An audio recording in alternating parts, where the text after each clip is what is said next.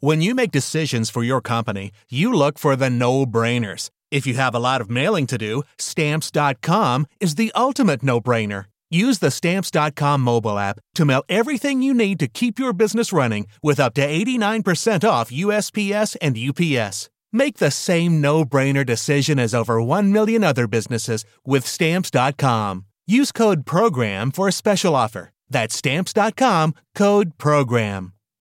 When you need mealtime inspiration, it's worth shopping Kroger, where you'll find over 30,000 mouth-watering choices that excite your inner foodie. And no matter what tasty choice you make, you'll enjoy our everyday low prices, plus extra ways to save, like digital coupons worth over $600 each week. You can also save up to $1 off per gallon at the pump with fuel points. More savings and more inspiring flavors make shopping Kroger worth it every time. Kroger, fresh for everyone. Fuel restrictions apply. The following production is part of the We Be Geeks podcast collective.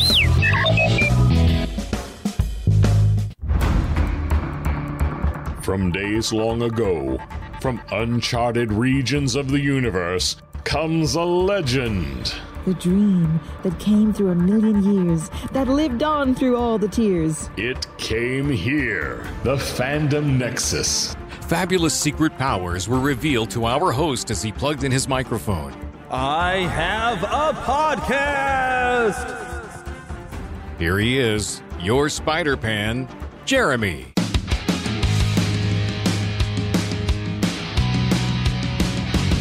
Yes, we're back, and we're coming out on weekends now. I think that's going to be the goal going forward, getting back to that weekend release. So hopefully I'm going to be able to be consistent on that, and we're getting back onto our regularly scheduled program.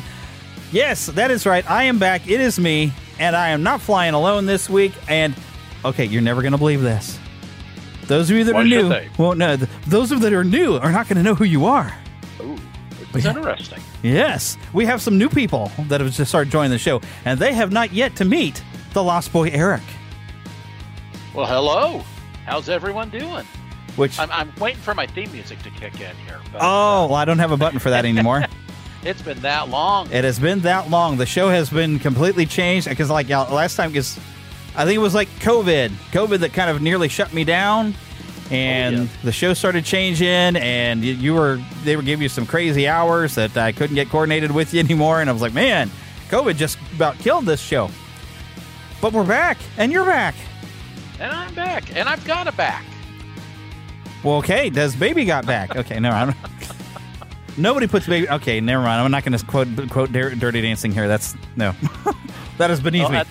At the very least, I am finally out of overtime. I am finally able to spend a little bit of time doing the things I want, much of which involves enjoying the things of my past, enjoying the things that make me happy, and listening to extremely loud music. Yeah, I think I was like, no, my music thing seems kind of loud. Let me turn that down just a little bit here. So, wow. Yeah, and then nice you get to hear all the music and all the funny sounds I make with my nice little Zoom machine now. But we've got a great show planned, by the way. We've got all of the usual stuff of what have you been watching, what have you been playing. We've got some fun news, a lot of great stuff in the trailer park. And also, we've gotten to view Guardians of the Galaxy Volume 3, so we're going to review that movie and also talk a little bit about some of the Marvel characters that you will find in there. And the music already stopped before I got to intro everything. Doggone music you were supposed to keep playing, but that's okay.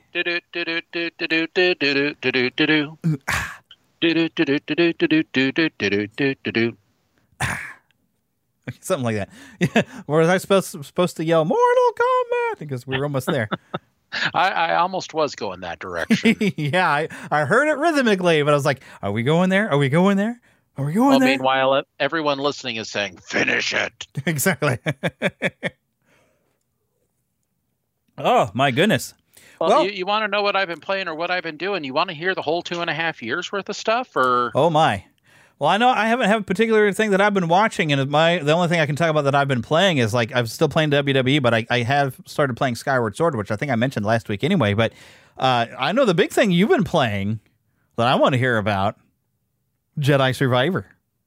Oh, who wants to hear about Star Wars stuff? You know, Star Wars is not exciting. Yeah, Star Wars isn't enjoyable anymore, is it? It was this old independent film back in the 70s, you know.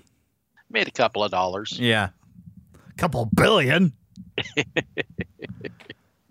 I mean, goodness. Yeah, I have been playing Jedi Survivor, and well, if now's when you want to talk about it, I can talk about it. Heck fire. Yeah, this is when we usually talk about our games. All right. Well, Jedi Survivor picks up about 5 years after the events of Jedi Fallen Order. Cal Kestis is still out there. He's still trying to fight against the Empire, but he's no longer with the crew that we met in Jedi Fallen Order. So this story is about how he meets back up with them, how he resolves the differences that they've had in the past, as they are actively trying to find a place that can help keep them and anyone that they find along their journeys safe from the Empire. It involves elements from the High Republic from 200 years in the past. It takes a look and sees what's going on at that time. This is currently about 10 years before the Battle of Yavin. So, there's a possibility that we might start to see Cal starting to tie in with other elements that we've seen recently within the Star Wars universe. This is set about the same time as Obi-Wan was, the series we got last year. And Star Wars Rebels should be about this time too. Star Wars Rebels is still about another 5 years down the road. Okay. But, it does have cameos that you're not going to expect. It takes you to planets you might not have anticipated going to. Overall, I have really been enjoying this game. There are a lot of collectibles to go out there and find. There are a ton of collectibles, I'll put it that way. The only real criticism that I've got about the game is it feels like it went by way too fast. Now, my frame of reference here is Hogwarts Legacy. And I have absolutely loved Hogwarts Legacy, being able to dive in and be a student at Hogwarts and do all sorts of stuff and not get into trouble for it. But it's a very immersive map with a lot of things to do, a lot of things to keep you busy. Same thing with Jedi Survivor, but I don't feel that it's quite as expansive as the original game. We do have planets to explore, and the exploration is really the big draw of the game here. Yeah. You've got your main story, which will take you maybe about 20 hours to get through, and that's where my biggest concern is that the story seems to pass by pretty quickly. It seems weird saying it's only 20 hours worth of story, but you play through it pretty quickly, especially if you're on one of the lower settings. Which again, for my benefit, it's great that it's got lower gameplay settings because it allows me to, fully immerse myself in the story while knowing that my reflexes certainly aren't up to par to really enjoy that aspect of the game. But overall, I've really enjoyed it. The story talks about loss. It talks about betrayals. But it also, kind of wraps everything up and says, okay, this is where we're at. This is what we've been doing. Let's do better. Not just let's do something different. Let's do something better. So what's been your favorite Jedi setup as far as, because I've seen where you have your single-bladed lightsaber, your dual-bladed lightsaber, your pair of lightsabers, your crossbeam lightsaber, or lightsaber and a blaster. What has been your favorite? Yes. Well, the two stances that I've been using are primarily the double-bladed sabers, or dual sabers rather, and the blaster. Because the blaster allows you to get in long-range shots that you normally are going to have a difficult time getting to with just your blades. Yeah. Comes in handy when somebody's waiting to ambush you as soon as you make some difficult maneuver to get over to them. Well, and some of the collectibles are related to a little scavenger droid that if you don't get them just in time, you lose out on that collectible. You got to go back, find a save point, and restart to try and get that collectible if that little droid gets away. So that blaster certainly helps in keeping that droid from running away too quick. That's not BD, is it? Oh, no, it is not. These are actually in the game. They're called scavenger droids. Part of what the game exemplifies is searching, looking for hidden things, trying to find these different collectibles throughout the game. The planets that you go to have their own collectibles that you're looking for that can be redeemed. Part of the reason why you're looking for collectibles is that you can redeem them for, in some cases, cosmetic upgrades. You can change the way that Cal looks in the game. different clothing, different hairstyles, different facial hair arrangements. Quite honestly, I have seen some videos of Cal looking like he just walked out of a trailer park with a mullet and a handlebar mustache with a red, white, and blue pistol in one hand and a red, white, and blue lightsaber, wearing a tank top. You can actually go that extreme in there. Of course, the videos I've seen have had background music proclaiming Murica.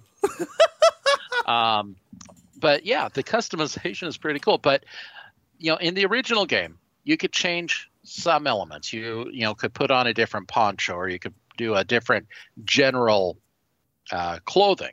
And you could also change the coloring on BD1 and change the coloring on the ship. Nice. With this game, not only can you customize Cal's look and his clothing, but you can customize BD1 with different parts. You can customize your lightsaber. It was something you could do in the previous game, but you can not just customize and put different pieces onto your lightsaber, but you can choose different metallic elements to show there. You can change whether it looks polished or rough. You can, change the type of, you can make it look more like a wood grain than like metal on some of these elements. You can also make those type of changes to your blaster as well. So if you want it to look like an Imperial blaster, you can. Ooh. If you want it to look like Han's blaster, you can. Now, I haven't come across anything to make it look like Chewie's crossbow. It's not really a rifle. But, there's some pretty interesting and unique variations on it. I think one of them, you can even make it look like Zam Wessel's blaster with this kind of futuristic sci-fi look to it. Yeah, the futuristic look that's actually the past of what we grew up with. Kind of a Buck Rogers type of futurism. Yeah. As I said, you do get to learn a little bit about the High Republic. And, while fortunately we don't have to hang out with any talking rocks, that's an inside joke if you know the High Republic. Know nothing of the High Republic. So no worries. But you do get to spend quite a bit of time with a robot who has a leftover from the High Republic. And, the storyline involves characters from the High Republic and a discovery that they made.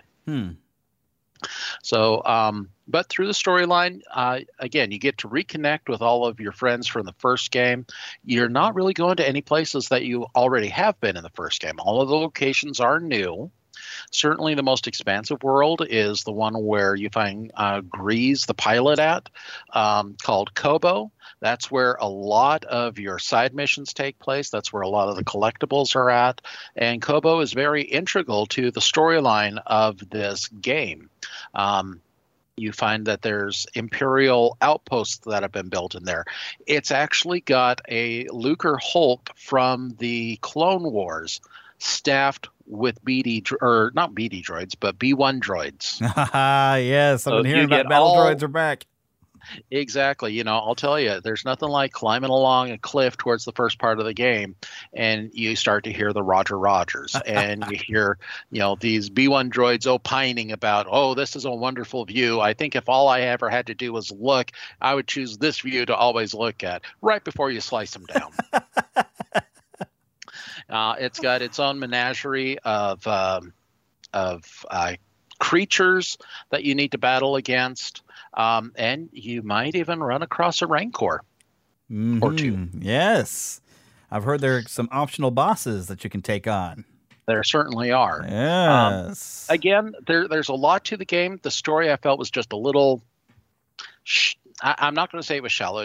It wasn't quite enough. I would have loved to have more story, or at least add in, another, 5 to 6 hours worth of content around the story, which I would have loved. Yeah. But again, you get to visit some places where maybe we've seen on screen in the past.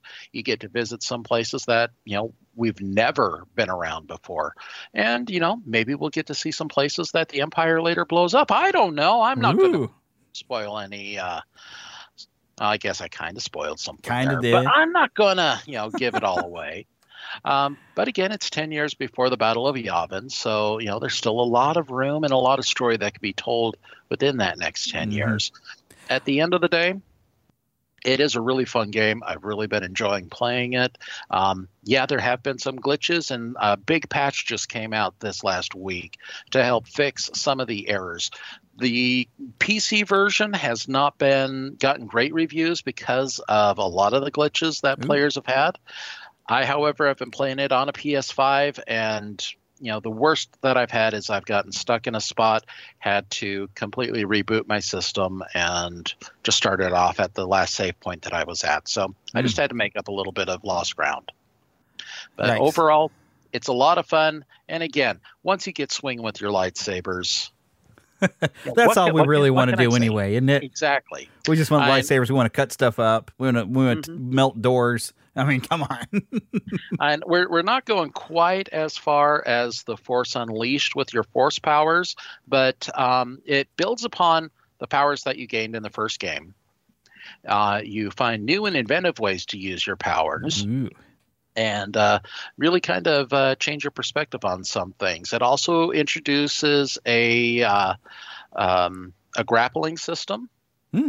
Almost from the very beginning. So you're not just doing your platforming traversal. You can, be just like Nathan Drake and grapple from one spot to another. Nice. In fact, my kids kind of mentioned, is this Uncharted set in Star Wars? I said, well, kind of. But, it's not necessarily a bad thing. No, definitely not. But overall, I've really enjoyed the game. I've had a lot of fun playing it. I'm having a lot of fun going through after completing the story mode and finding all of the little collectibles around. It's a definite must play for me, and it's something that, give me once I'm through with this, I'm going to give it a few months. I've got Tears of the Kingdom to look forward to playing, but I'm definitely going to revisit this game again in the very near future. And I'm waiting because I'm trying to pay off some debts before I go and spend money on games again. Although I might not wait that long. It may not be that long before I have to just jump on it like, I want to play this thing. So we'll see. Maybe there'll be a sale soon. Probably not. Hey, you never know. Usually about 6 months down the road, there's a nice drop in the price. So given about we'll be looking at Christmas time in 6 months, Of course, that's also true. About the time I'm expecting the Final Fantasy VII remake, the next part of the remake series. And that is big on my Christmas list right now. You mean Spider-Man 2 isn't? Oh, that too. But I wasn't sure if that was going to be in the fall or, That's going to be like September-ish from what I'm hearing. Yeah, so the fall. So I can have that one. And then when I'm done playing with that one, I'll be ready for Final Fantasy VII as the next part of the remake, which I don't remember what this is called. Because Reunion was the last one I think I got that was a remake of Crisis Core. I forgot what the next one's called. Oh, my goodness. But I am definitely looking forward to that one. So that's my Christmas list. I've already told people what my birthday list is. So far, I haven't had any takers. And we're getting close to my birthday here, y'all. But there is this big Spider-Man exhibit coming to Union Station that will be opening on the 26th this month, my birthday. And I want to go, and somebody needs to take me for my birthday, at least that weekend. We'll see what happens. I don't know. I'm hoping, because they're going to have stuff from the movies there and stuff from the comics, just all kinds of neat stuff. I'm like, I got to go. So I'm hoping for that. That's my big Spider-Man thing that I want. I want something for my birthday. My anniversary is that same weekend too, y'all. So because somebody needs to go. I don't think my wife would appreciate it for an anniversary thing. Hey, we're going to go see the Spider-Man thing for our anniversary. Why? So I've tried. Tell her that they'll have spiders on exhibit, and it'll help her with her classwork. Sure. Help to get her students interested in insectology, and there we go.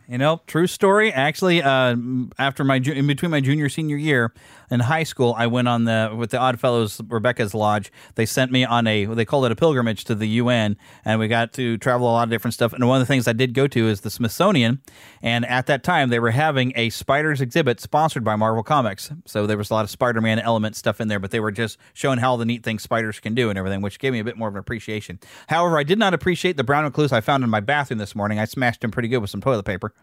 Oh, goodness. Yes. Don't like those in my house. Anyways, I think it's time we go to some news. Sounds good. That's the wrong button.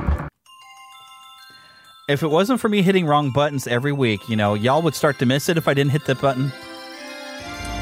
Except for usually I hit the trailer button instead of the news button.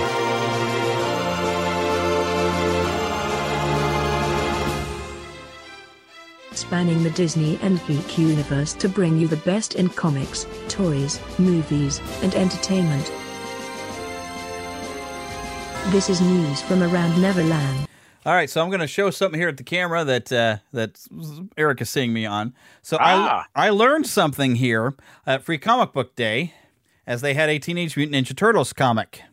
And I looked at it and said, this is cool. It's very styled from the 80s. Mm-hmm. What this is previewing is TMNT Saturday Morning Adventures, coming May 31st. It might already be out in comic shops. But there is a comic book now that's going to be picking up where I guess the 80s series left off, doing in that same art style. It's probably out in comic book shops right now. I am looking forward to checking it out. It would be really cool if it had some of the same writers that had written some of the episodes of the old animated series. But I have not really, other than Free Comic Book Day, I haven't really picked up a comic in a long time because I've been buying games mainly with my fun money. But this is definitely now on my pull list of like, ooh, I want to read this.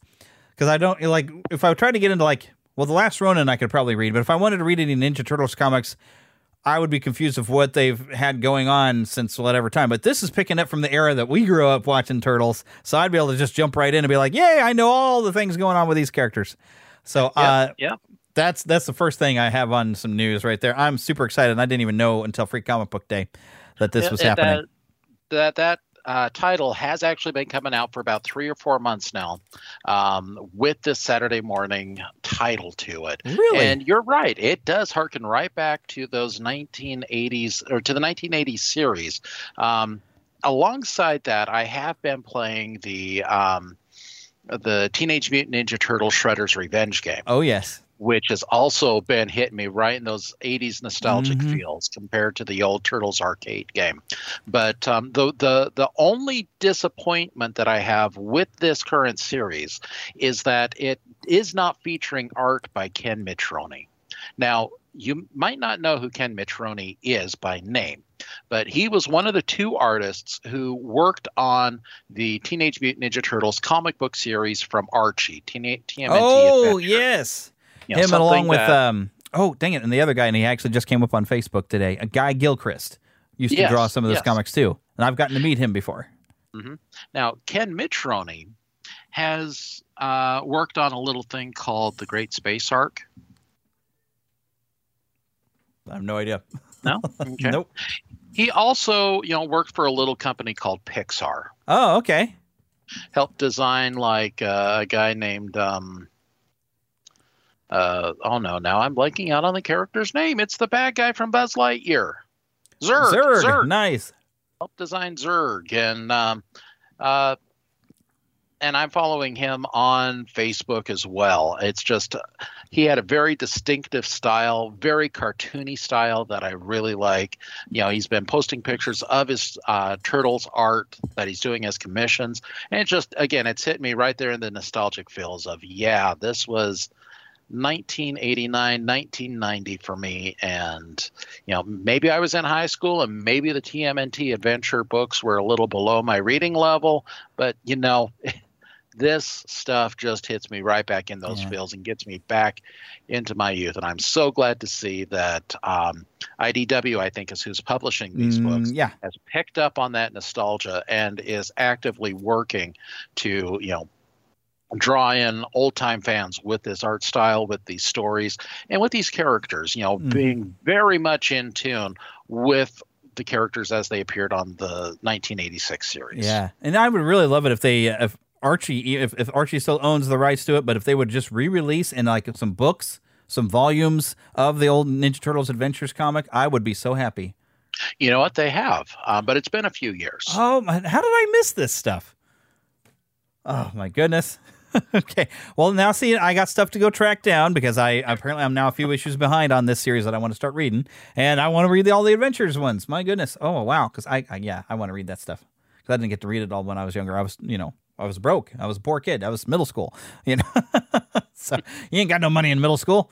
So anyways, but the next thing I have, I only really grabbed 2 things for news this week because this is This is just kind of some fun. With Spider-Man Across the Spider-Verse swinging into theaters on June the 2nd, Burger King is offering a Red Whopper inspired by Miles Morales' suit from May 15th through June 21st. So probably by the time you hear this episode, you could go to Burger King and get a Red Whopper. Now, it's the bun that's red, not the burger. Oh, right. That's, because I like my meat well done. I'm sorry, folks. It can't be bleeding, y'all. I want it done. Not like burnt, but I mean, still juicy. But yeah, if it's pink, I'm sending it back for a little bit more cooking. Just make sure it's got a nice sear on it. Yes. Good stuff. So, but yeah, I thought that was kind of fun. They're going to have a red thing. I was a lot better. Didn't they try at one point? They were going to do a green bun, and everybody's like, "Oh, that just looks gross." Well, and they've also had a black bun in the past. Yeah. And with certain dietary consequences as a result. Yes, I think I remember hearing about that. I didn't eat one, and I'm thankful. Oh, yes, indeed.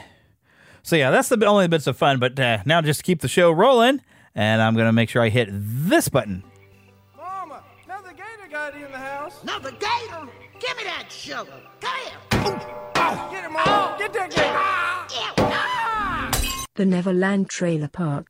Yeah, some of these sounders just ain't changed, even though the show has changed. But I got a ton of trailers, and one of these trailers I haven't even watched yet.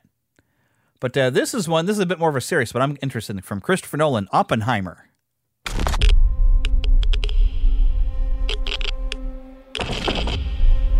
This is a national emergency. Detonator charged.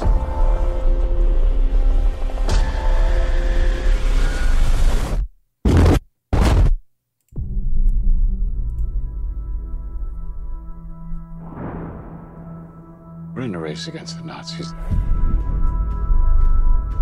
And I know what it means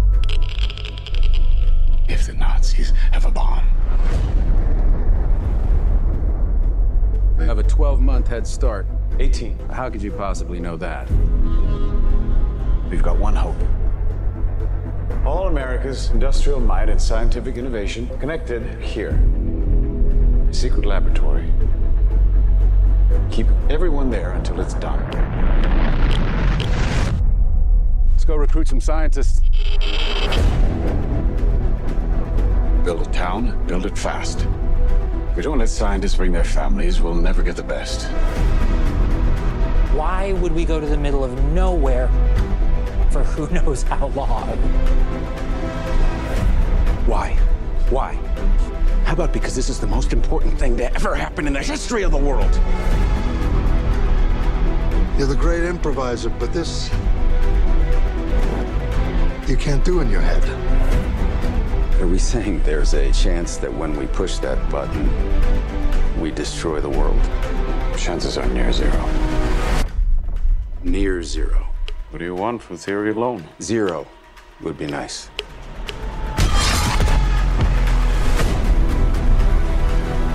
This is a matter of life and death. But I can perform this miracle. World War II would be over. Our boys would come home. That's happening, isn't it? The world will remember this day. Our work here will ensure a peace mankind has never seen.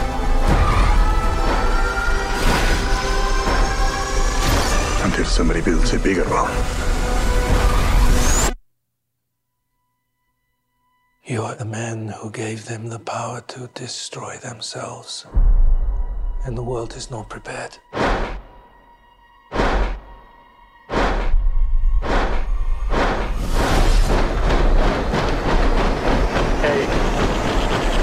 7, 6, 5, 4, 3. Truman needs to know what's next. 2. What's next? 1. Oppenheimer is coming July 21st. Written and directed by Christopher Nolan. Wow. And I like some of the description it has here. It's shot in an IMAX. Epic thriller that thrusts audiences into the pulse-pounding paradox of the enigmatic man who must risk destroying the world in order to save it. starring Cillian Murphy as J. Robert Oppenheimer, Emily Blunt as his wife, biologist and botanist Catherine Kitty Oppenheimer. Matt Damon is in this, Robert Downey Jr., Louis Strauss. So many people showing up in this movie. And I mean, I like a good historical drama, but I mean, this is one of the things where, like, yeah, we're trying to make this bomb before the Nazis make one.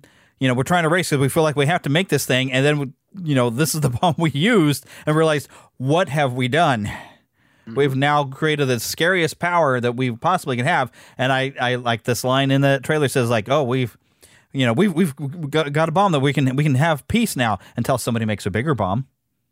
Mm-hmm. Mm-hmm. So it's a very scary, very dramatic time when we realize, where we've been in the nuclear age. And especially, heck, Russia's already threatened to launch some at people. There's still that looming threat that one day somebody's going to just push the button, and there it goes. Yep. So yep. I'm interested in seeing this. This looks very intriguing. A lot of stories that most of us really just don't know about. Oh, yeah. Well, and I'll tell you, though, here we've got a summer movie coming out with a guy in a fedora who wants to fight the Nazis. And it's not Indiana Jones this time. But they were loading, the government had something important in a big wooden crate. Yeah, that's true, too.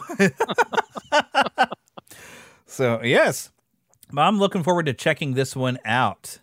It's on my list. Here's something that I didn't think I was interested in when I heard about it, because the Gran Turismo games don't have a story. It's just a racing game. I was like, I don't care. But then I saw the trailer for it in front of Guardians of the Galaxy Volume 3, and I must say I'm intrigued. It's actually based off a true story. If you miss a line in the game, you reset. You miss it on the track, you could die.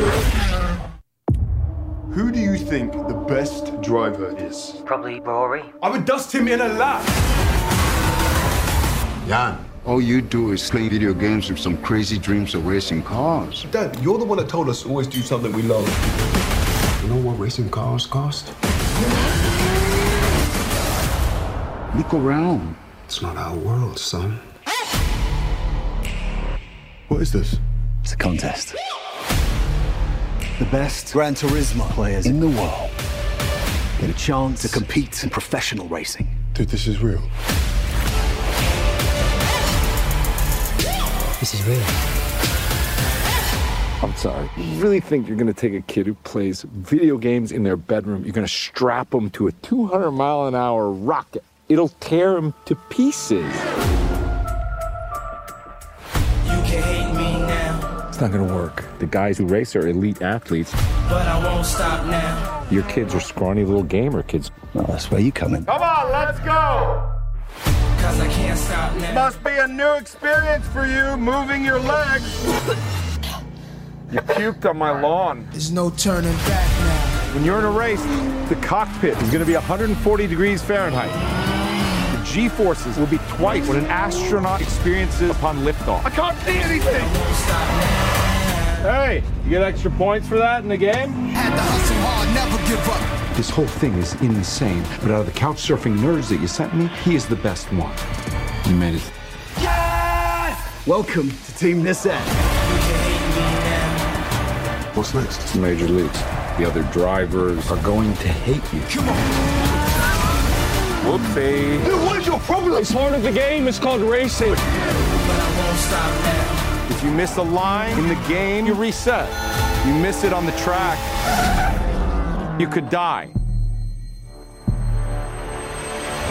can hate me now. I won't stop now. I know this track. Because I can't stop now. I've raced it 1,000 times. That's what I'm talking about.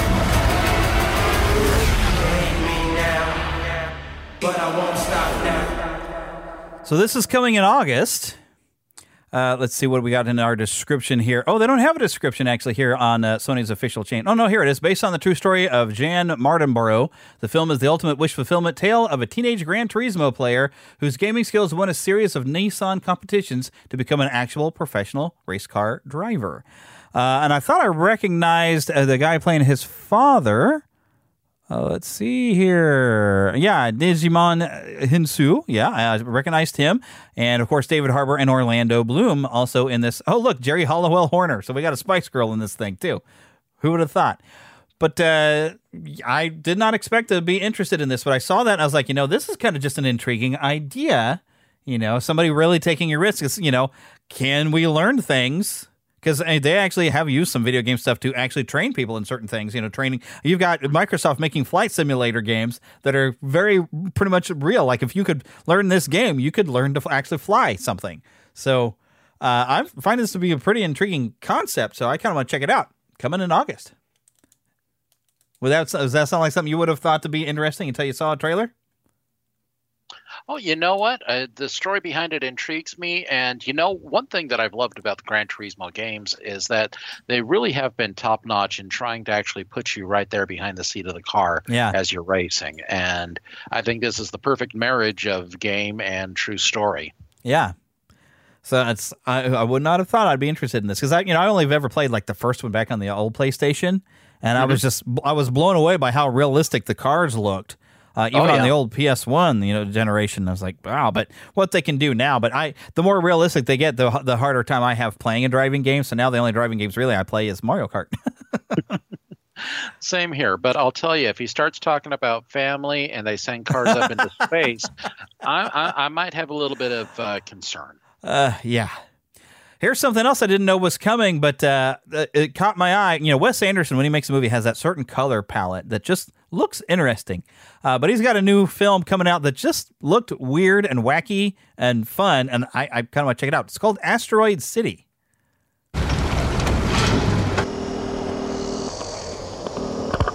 You're not here. We're not there. The car exploded. Come get the girls. I have to stay here with Woodrow. I'm not the chauffeur. I'm the grandfather. Where are you? Asteroid City, Farm Route 6, mile 75. Junior stargazers and space cadets. Each year we celebrate Asteroid Day, commemorating September 23rd, 3007 BC, when the arid plains meteorite made Earth impact.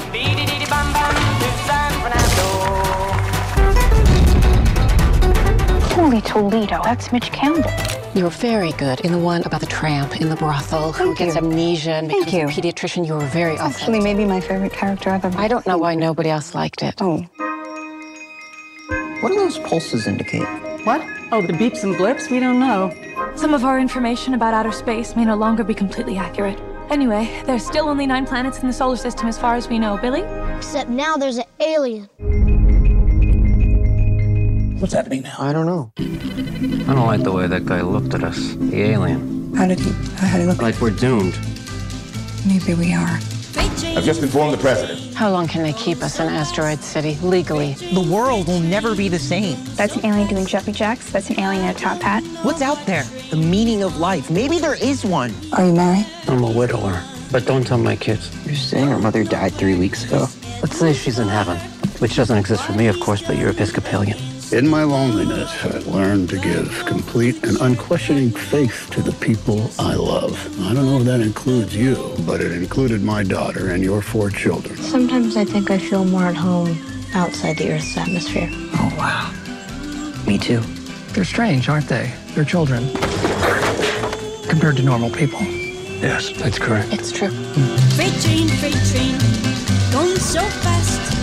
Freight train, going so fast. I do a nude scene. You want to see it? Huh? Did I say yes? You didn't say anything. I meant yes. My mouth didn't speak.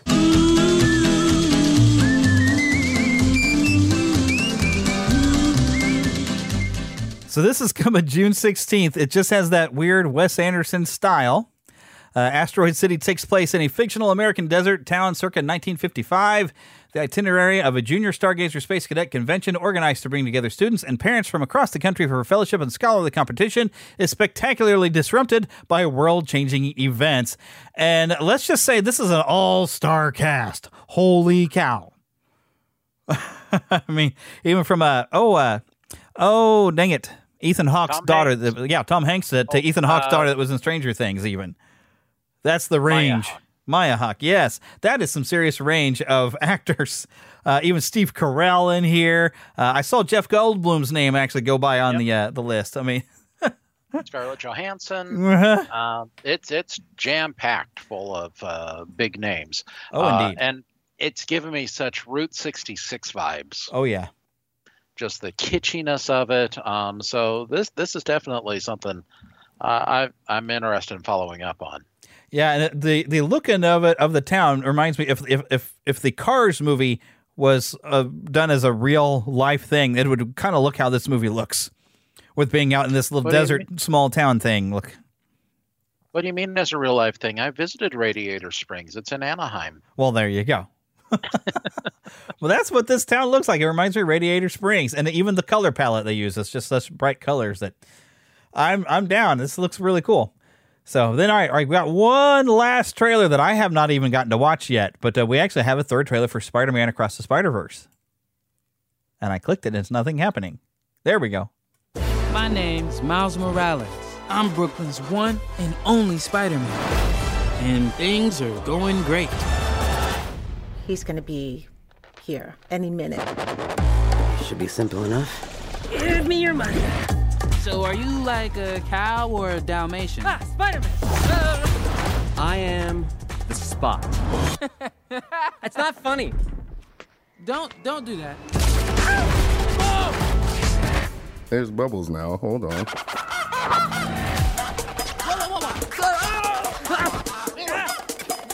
I don't think I want this costume anymore. Ah, in a minute. I wrote it all as one word. That's cute, right? The youth. How's this going? Miles? Son, what have we always said? Miles' grades are pretty good. A in AP Physics. That's my little man. And a B in Spanish. What? Ooh, okay. Miles. Are you trying Mira, to eso es imposible. Okay. I gotta go. All right, bye. Miles! Gwen? Want to get out of here? Welcome to Spider Society. I'm Spider-Man. Oh, no way. All of us are. Meet Miguel O'Hara. He's like a ninja vampire Spider-Man, but a good guy. Plus, he's like such a good leader. Miles, there's moments in our stories that are the same for all of us. Some good. Did you bring our baby to another fight? I knew I was going to regret making her that web shooter. You asked me not to, so I didn't. I wouldn't. Some bad. You have a choice between saving one person and saving every world. To me, that's an obvious choice. Send me home. I can't do that. I can do both! All stations, stop Spider-Man. You? Me? Miles! Everyone keeps telling me how my story is supposed to go. Nah, I'm gonna do my own thing. Can this day get weirder? I guess it can. There's nowhere to run. Sorry. My bad, everybody. There was somewhere to run. June 2nd, Spider-Man Across the Spider-Verse, the next animated film from Sony Pictures. And we got some description here from Sony. Pardon me while I burp my cherry 7-Up. Miles Morales returns for the next chapter of the Oscar-winning Spider-Verse saga, Spider-Man Across the Spider-Verse. After reuniting with Gwen Stacy, Brooklyn's full-time friendly neighborhood Spider-Man is catapulted across the multiverse where he encounters a team of spider people charged with protecting its very existence. But when the heroes clash on how to handle a new threat, Miles finds himself pitted against the other spiders and must redefine what it means to be a hero so he can save the people he loves most. Basically, this is Flashpoint Paradox, what I'm predicting here is his father is going to be killed, and he's going to try to want to save his father, and that will, cause ripples and serious destruction and possibly a new villain out of there. And I'm predicting that Miguel is going to have been right, and this will be a heavy lesson for Miles to learn. That's what I'm predicting, but who knows? I could be wrong. Maybe they'll do something slightly different, but it really reminds me of the Flashpoint Paradox. Mm-hmm. Yeah, I definitely hear you, though. But I'm excited to see what they do with the Spot. Yes. They've really taken an interesting angle with that. But, I want to know when does Paste Pop Pete get his due? We've had movies with the Green Goblin, Dr. Octopus, and now the Spot. When does Paste Pop Pete, finally emerge and get to show his grandeur? Alongside Stiltman. Oh, Stiltman, or even heck, I'd take the White Rabbit and Frogman at some point. Would be nice, just for something to mix it up. But still, at least giving something to the Spot, because the Spot, done right, he can be a threat because his power can cause you some serious problems. Oh, yeah. So, they've done him as kind of a joke, but I bet he could be the one who's going to become a more serious threat due to Miles' actions, perhaps. We'll see. That's coming up very, very, very soon, June 2nd. Mark your calendars. Do it now, okay? Don't pause the podcast. Don't turn it off. Pause the podcast. Go to your Google Calendar or wherever on your phone, whatever, Apple Calendar, whatever you've got. Mark it down, June 2nd, okay? Okay, but in order to just keep the show going, I'm going to hit this button. Want to see a movie? Yeah, any good? It was bad? I'm fuzzy on the whole good-bad thing. My eyeballs could have been sucked from their sockets. I like it a lot. The best movie ever made. A Fandom Nexus movie review. I feel like I really should have pulled up an IMDb page to be able to talk about the cast of this. I'm going to do that real quick. But yeah, we saw Guardians of the Galaxy Volume 3. I figure you've gotten a chance to check this out as well, haven't you? Oh, yes. Saw it a week ago Thursday. Okay, so you got those early showing. Oh, yeah. I waited for Saturday so I could do it as part of the whole, free comic book day thing. It's tradition for me. It is tradition. There's one thing I wanted to look up because the actor playing the High Evolutionary looked familiar. Chukwudi Iwuji. I hope I'm saying his name somewhat right, but I'm like, why do I recognize him? So I've been meaning to look this up, and I had not done it. So he's known for John Wick Chapter 2, but I ain't seen that. When They See Us, Designated Survivor.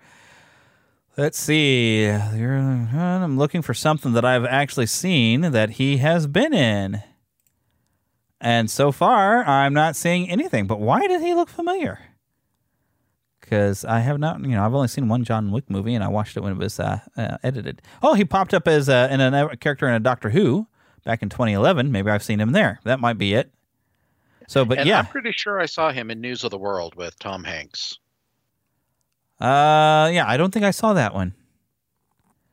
Yeah, I didn't. I remember. I think I even talked about the trailer, perhaps in the podcast back at the time, because I remember seeing ooh, but I don't think I actually watched that movie. Was it good? Yeah, I enjoyed it. So I'll have to take a look into that. But overall, though, Guardians of the Galaxy Volume 3, my wife didn't get to go with us because she didn't want to go to Free Comic Book Day. I was basically telling her this is Toy Story 3. Where you're taking some of the humor that you got from the previous two movies and making a slightly darker, more emotional story that you will laugh, you'll cry, you'll applaud when the credits start rolling, because that's what happened. It's pretty much that level where is this the best of the series? Maybe, but I had more fun watching the other two because this one really tore my heartstrings all over the place. At various different times. We've got a great story here. We've got even a character that I'm not that familiar with, but I did dig some research, and I'm going to share the information with y'all about who the High Evolutionary was, and also some backstory of at least the film version of Rocket, which I believe does have some differences from the actual origin of Rocket from the comics. But getting into those, it's been nice seeing characters that I'm maybe familiar with from, I think, the Avengers animated series from that was the Earth's Mightiest Heroes. I think the High Evolutionary might have popped up there, and I feel like he was mentioned or popped up somewhere, maybe in the X-Men in the 90s, in the later seasons. I don't know.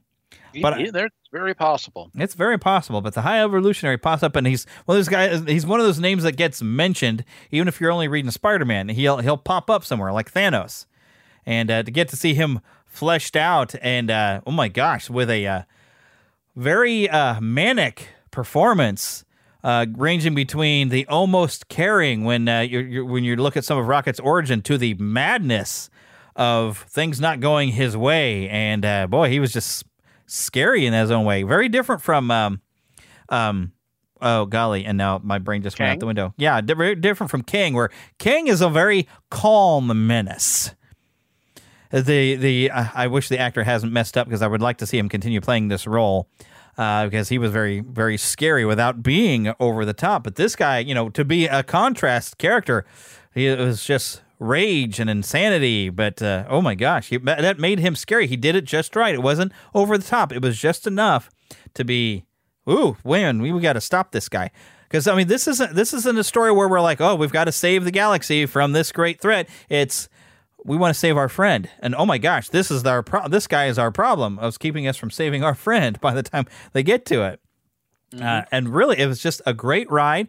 The only real complaints I would have is there was an F-bomb dropped in the middle of this film, which I didn't find to be necessary. I don't know why this is a Disney Marvel film and we had that happen.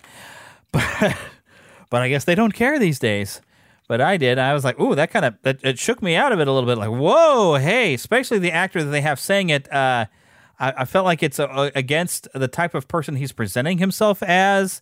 And yeah.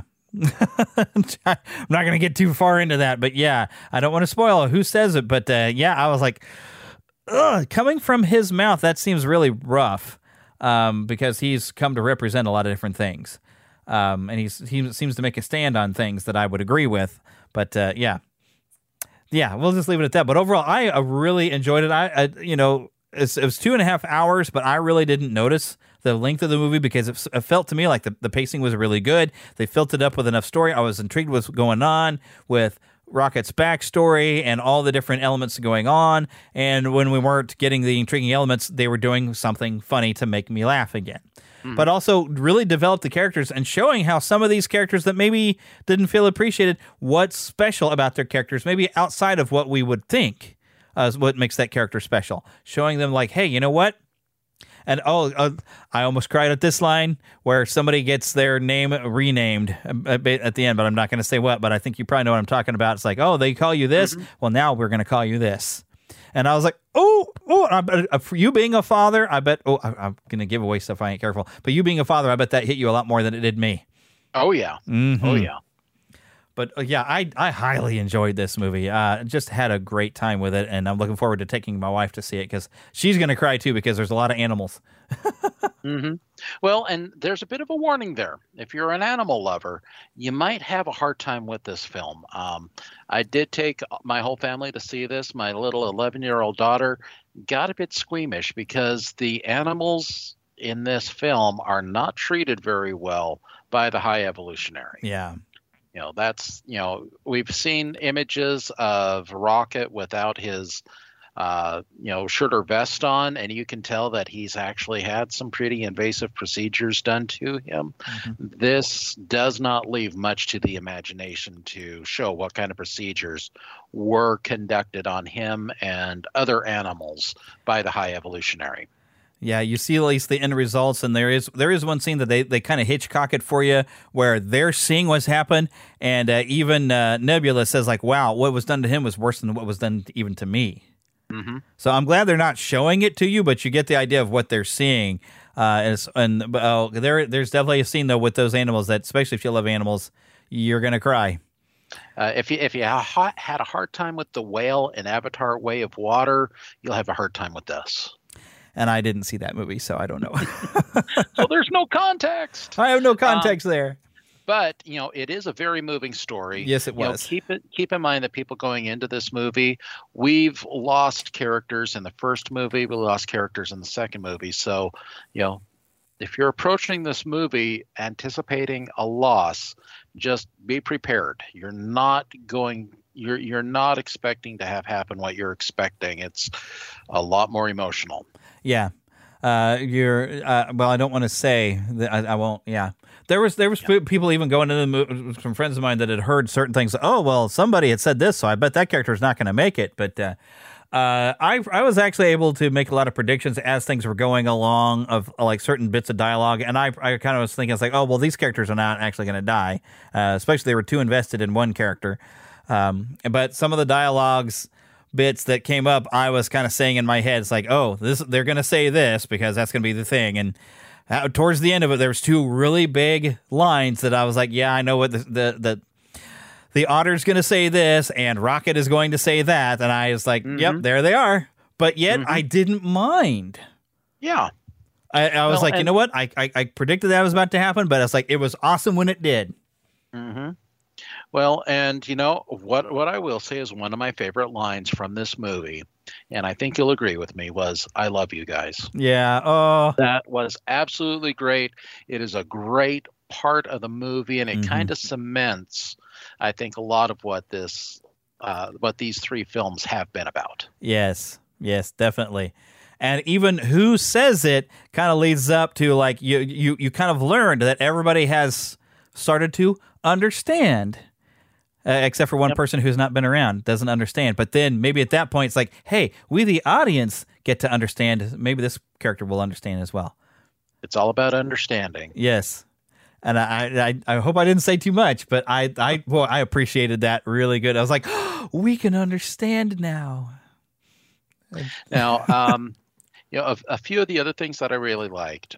We have Kraglin, who at the end of the last movie is still learning how to use Yondu's arrow. Yep. And he has a great moment. We've got a great moment of Cosmo, who's been fighting throughout the whole movie, wanting to be called a good dog. Yep. that she's not a bad dog, and there's a wonderful payoff for that. Yep.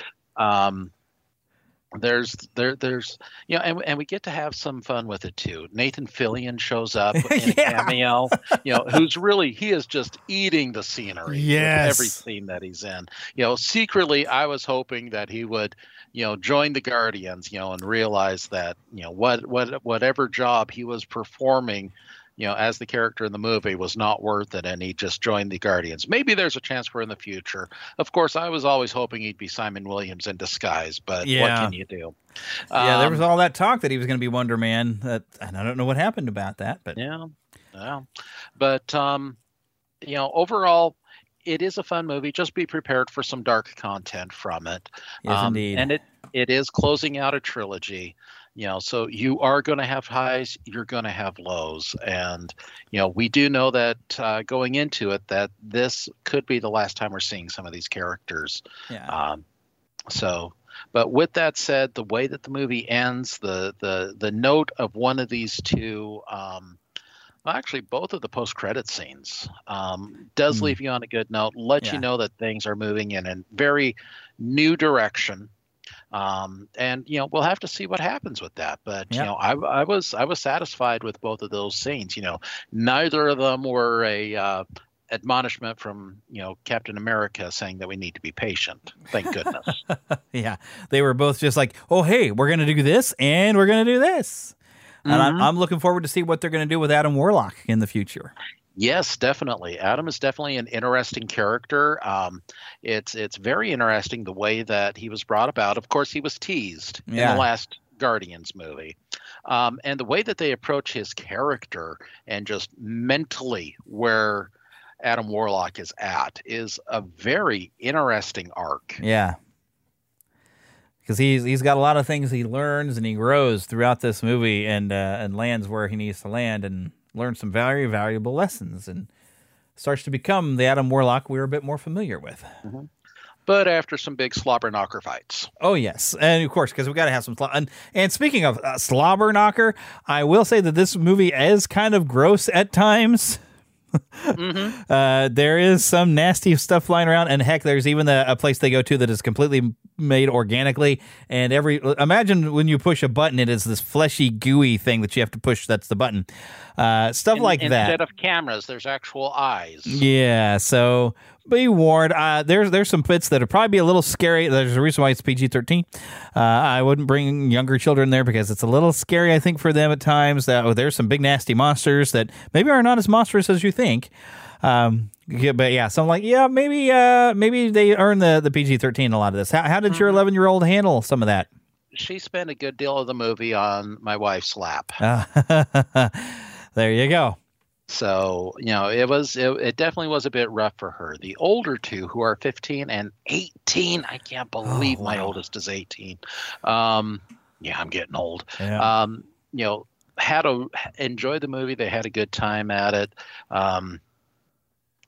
But yeah, the 11-year-old, she had some difficulty with it because of, the scenes involving animals and, but I will say this.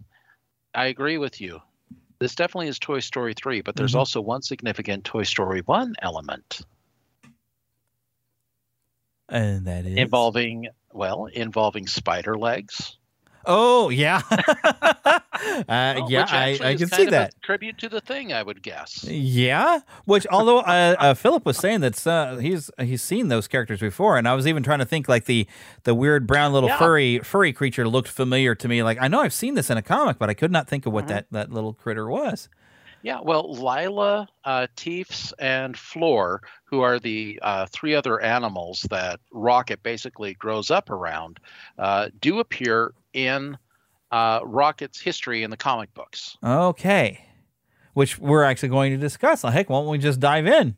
Because I went and I looked up on Marvel Fandom. Dr. Herbert Edgar Wyndham was a brilliant Oxford-educated scientist and a cosmic philosopher with an obsession for understanding the complexities of evolution. His journey began with a desire to explore the mysteries of the human DNA, which led him to create a serum that transformed him into the High Evolutionary. So now I found that to be interesting. He is human, and you look at the character in the movie and you figure, okay, he looks like he was human, but we've seen a lot of humanoid characters that are from other planets. So I didn't know what they were going for, if he was going to have ever been from Earth in the movie version, but they did keep the counter-Earth concept, which is a parallel world that he created, trying to create a paradise for his new men, which his new men is where he's... he uploaded animals giving human-level intelligence, as it says here, which is pretty much what he's doing in this film. But we just didn't get Bova the cow woman at Mount Wundagore. Yeah. So, excuse me. Yeah, there's definitely, because he's got his Citadel of Science, and I guess Mount Wundagore, might have been his ship, I guess. Well, I don't know if they named it. Laboratories in the comic book. You know, that entire area where Wanda and Pietro came from, Mount Wundagore, was part of the High Evolutionaries' base of operations. And is that the new revision where they're no longer mutants? No, this actually goes back to some of their origins. They were raised by Bova the cow woman, who herself was created by the High Evolutionary. And Mount Wundagore is where the High Evolutionary conducted his experiments on Earth before creating Counter-Earth. Huh. Well, there you go. But they did some different things for a look. As you look how he's in the comics, he's kind of got metallic arms and legs and kind of very pinkish purple. Look, here's the section on the Maximoff twins. However, at that moment, a pregnant woman, Magna, gave birth to twins Wanda and Pietro on the mountain in the Citadel, and Chthon's power touched them, giving them a conduit into the world. The twins would grow to become the mutant superheroes, the Scarlet Witch and Quicksilver. The High Evolutionary's new man, Bova, first tried to pass the twins on to Robert Frank, whose wife had died in childbirth, before giving them to a Romani couple who had lost their own children. So yeah, he's got a long history, and of course I don't go and read all this out to you, but you definitely can look into. He's got a history, and sometimes he is somewhat paired. Like he's not necessarily a threat, and the Avengers have worked with him. I was seeing some stuff like he's not always that bad. He's just a little bit of a mad scientist, and really has some ethical issues, which we are definitely on display in the film. Something he does that you're just like, no, what are you doing? This is horrible. And Yep. Yeah. We'll just leave it at that. But very nice to get to see kind of a lesser known character where I was only familiar with the name, the High Evolutionary. I knew he existed, but I didn't really know a whole lot about him. And so it's nice to be able to see him presented in a movie and gives me a chance to go look in on the character. But also, I wanted to know a little bit more of the origin of Rocket Raccoon, who is interesting. The first paragraph tells you how some of this is different. So Rocket Raccoon is a genetically and cybernetically enhanced raccoon turned freelance mercenary turned member of the Guardians of the Galaxy. He is considered to have one of the best tactical minds in the galaxy. He hails from Half-World in the Keystone Quadrant, where scientists were able to turn animals into sentient beings. Alongside his friend and partner Groot, he travels the galaxy picking up bounties. Now, they do give an origin story for him, and I'll go ahead and I'll read that to y'all. Centuries ago, a group of alien humanoids settled the largest planet in the Keystone Quadrant star system. They built a complex to house and treat the insane, recording their medical observations in psychiatric diary. When the Shrink's funding was cut, they abandoned the project, but not before they created a staff of robot stewards to provide for the humanoids. They then separated the quadrant from the rest of the galaxy with an impenetrable force field. When a nearby star went nova, ensuing radiation gave sentience to the robots, who quickly chafed at the illogical directives of the humanoids, or loonies. Seeking to end their servitude, the robots used genetic engineering to give intelligence and awareness to the animals that had been left as companions for the patients. They charged the animals with patients' care and protection, then relocated to the far side of the planet, which they proceeded to strip bare through the industrial endeavors, one of which was construction of a vast humanoid spacecraft called SHIP. The half-industrial, half-verdant planet became known as Half-World. The animals continue to care for the humans, and the robots provided a lot of equipment, weapons, and parts for toys. The psychiatric diarrhea left by the physicians, now known in legend as the Shrinks, became an indecipherable icon called Gideon's Bible. Toys played an important part in Half-World society as entertainment for the loonies. Without toys, the loonies lapsed into a deep melancholy, so the animals made certain nothing interrupted production.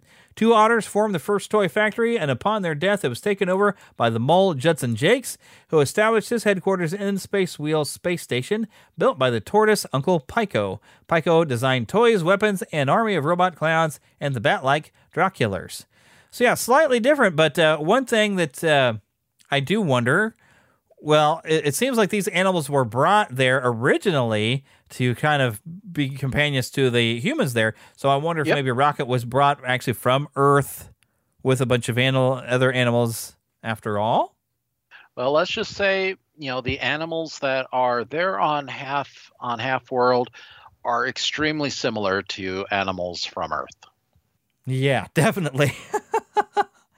And I didn't get to finish. They did a Rocket and Groot, I think it was a limited series years and years ago. I think when the first Guardians movie had come out.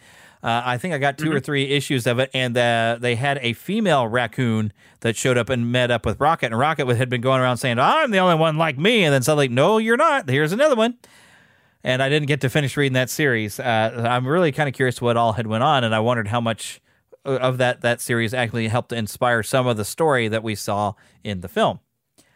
Oh, but here we go. I just saw something. Rocket Raccoon flew to the cuckoo's nest, where he discovered that Judson Jakes has not only stolen Gideon's Bible, but has also kidnapped Rocket's girlfriend, Lila, as well. The 3 boarded the ship once again and head towards Judson's satellite headquarters, the Space Wheel. This is part of the Ranger days, which I don't know what the Ranger thing was. I don't know. That's a whole different thing. I see Hulk's name mentioned here. But yeah, there's... Had nothing to do with him being Ranger Rick. He was Ranger Rocket. There's a whole page for Lady Lila here, too. Lady Lila is a sapient otter and Rocket Raccoon's soulmate. She is the heiress of the largest toy-making empire, Mayhem Mechanics, or Mechaniques, I suppose I would call that, on the planet Half-World. Her parents were murdered by Judson Jakes, and he took over the company. Only through her marriage would he obtain full rights to the business. So, yeah, I hopefully this character is still alive. Oh, look, here's Walrus. We got to see him, although he was named Teef. Oh, and then Judson Jakes, I guess what he was mentioned before, he is a mole. This looks like a lot of interesting stuff. I'd actually kind of like to check it out and read it because it just looks kind of fun. All these different animal characters that are actually existing in this fashion. Just, this would make a good animated series. Really, you could make a series out of Rocket and Groot and have all these adventures with these animals and do all this stuff. Somebody make it. Hello, Disney. Disney would have to be the one. Production right now, so... That would be cool. I would like it. Get some backstory. But all right, well, we've been doing the show for over an hour, though. I don't know that I have anything more to add. Do you? Not really. I mean, overall, it was an enjoyable movie. They certainly draw on the rich background of the Guardians of the Galaxy and Rocket to come up and craft this story. Of course, being the MCU, they've got their own little differences between the comic book history and the stories that they're creating. But, this has been one of the more enjoyable films out of the past couple of years from Marvel. For me, it's not quite ranking up quite as high as Spider-Man No Way Home, which is, for me, has been the pinnacle of what's come out the past few years, but it's definitely up there. Yeah, and definitely for the moment that I will always remember, and it reminds me of in Star Wars where Luke, when he goes to the burning homestead and he looks away, then when he looks back to the camera, he seems like you can see he's changed. We see the same moment for Rocket where we understand Rocket and his attitude about things a lot more at certain points in this story, but there is definitely a moment where you see his face go into that surlier look that he always has. we see that happen. And I was like, ooh, there it is. But we understand why he got there. You're going to enjoy it if you haven't seen this movie yet. You're definitely going to enjoy it. And that was related to the Star Wars story I was supposed to share last week. Oh, that's right. You were late on your Star Wars story. So I was. Well, do we have time? Because you got to go and make some food. I do. But it'll take me like maybe 2 minutes here. Okay, 2 minutes. I'll time my it. My Star Wars memory. Of course, Star Wars has been a part of my life as long as I can think of. My parents told me that they had me in the back seat when they went. I was literally in the back seat, not that they had me in the back seat. Anyhow, I was in the back seat when they went to go watch Star Wars at a drive-in theater. So I was right there from the very beginning as a little 2-year-old tyke. But when I was maybe 5 or 6, my family got an RCA video disc player. And one of the movies that they got was Star Wars. So, of course, 5 years old, Empire Strikes Back had just come out. I'm right at the perfect age. And we get to that part in A New Hope where Luke is there. He sees the bodies of Uncle Ben and Aunt Beru. Okay, and that was enough for me. There's skeletons right there. I don't know if I want to watch this show with skeletons. But I was able to get past it, and I've loved it ever since. Oh, indeed. Yep. I don't know why, but that never really bothered me that you could kind of see their bodies. I was just like, oh, man, look what they did. Even when I was little, I don't know why that didn't bother me because I never really liked gore. Well, maybe it was just because of that bounty hunter who has to be warned no disintegrations. Yeah, that came later. All righty, but we better wrap this thing up here. So make sure you visit the website, neverlandpodcast.com, and right in the middle of the front page, you can see my podcast reviews. Hey, you can leave us a review right there. Also, if you happen to be a podcaster, you want to be able to get your reviews from around the world and get them collected from every source, they will collect your reviews. They'll email you when you have a new one and then send it to you so you can know what's going on. I've even got it rigged up where you can see some reviews actually on the website. So make sure you click on that. I do get a little tap whenever you do that, so I get like a penny or something. I don't know. But it's really inexpensive. It's a really great deal.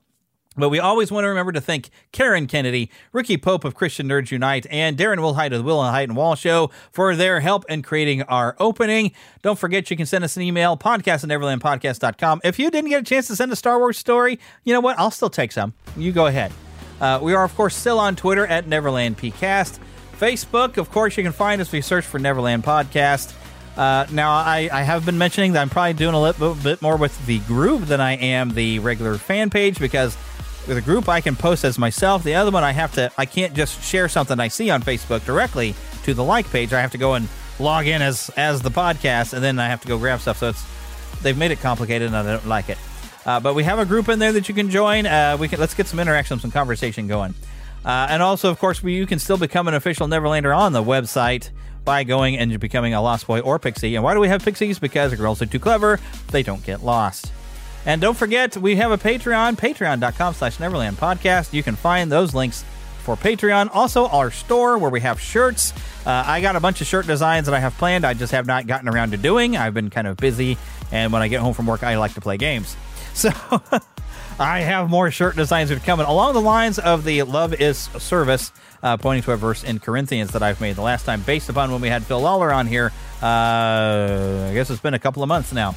I have a lot more shirts that I have planned from that. So I kind of like that we've gotten our different way, and I can make Bible verse shirts now, and hopefully y'all will enjoy those as well as I enjoy making them and wearing them. But now, as we have to say at the end of every show, and I don't know, Eric, have you gotten to participate in this yet? No, I haven't. Oh my goodness! Well, get lost in an adventure. We'll see y'all next time. Bye.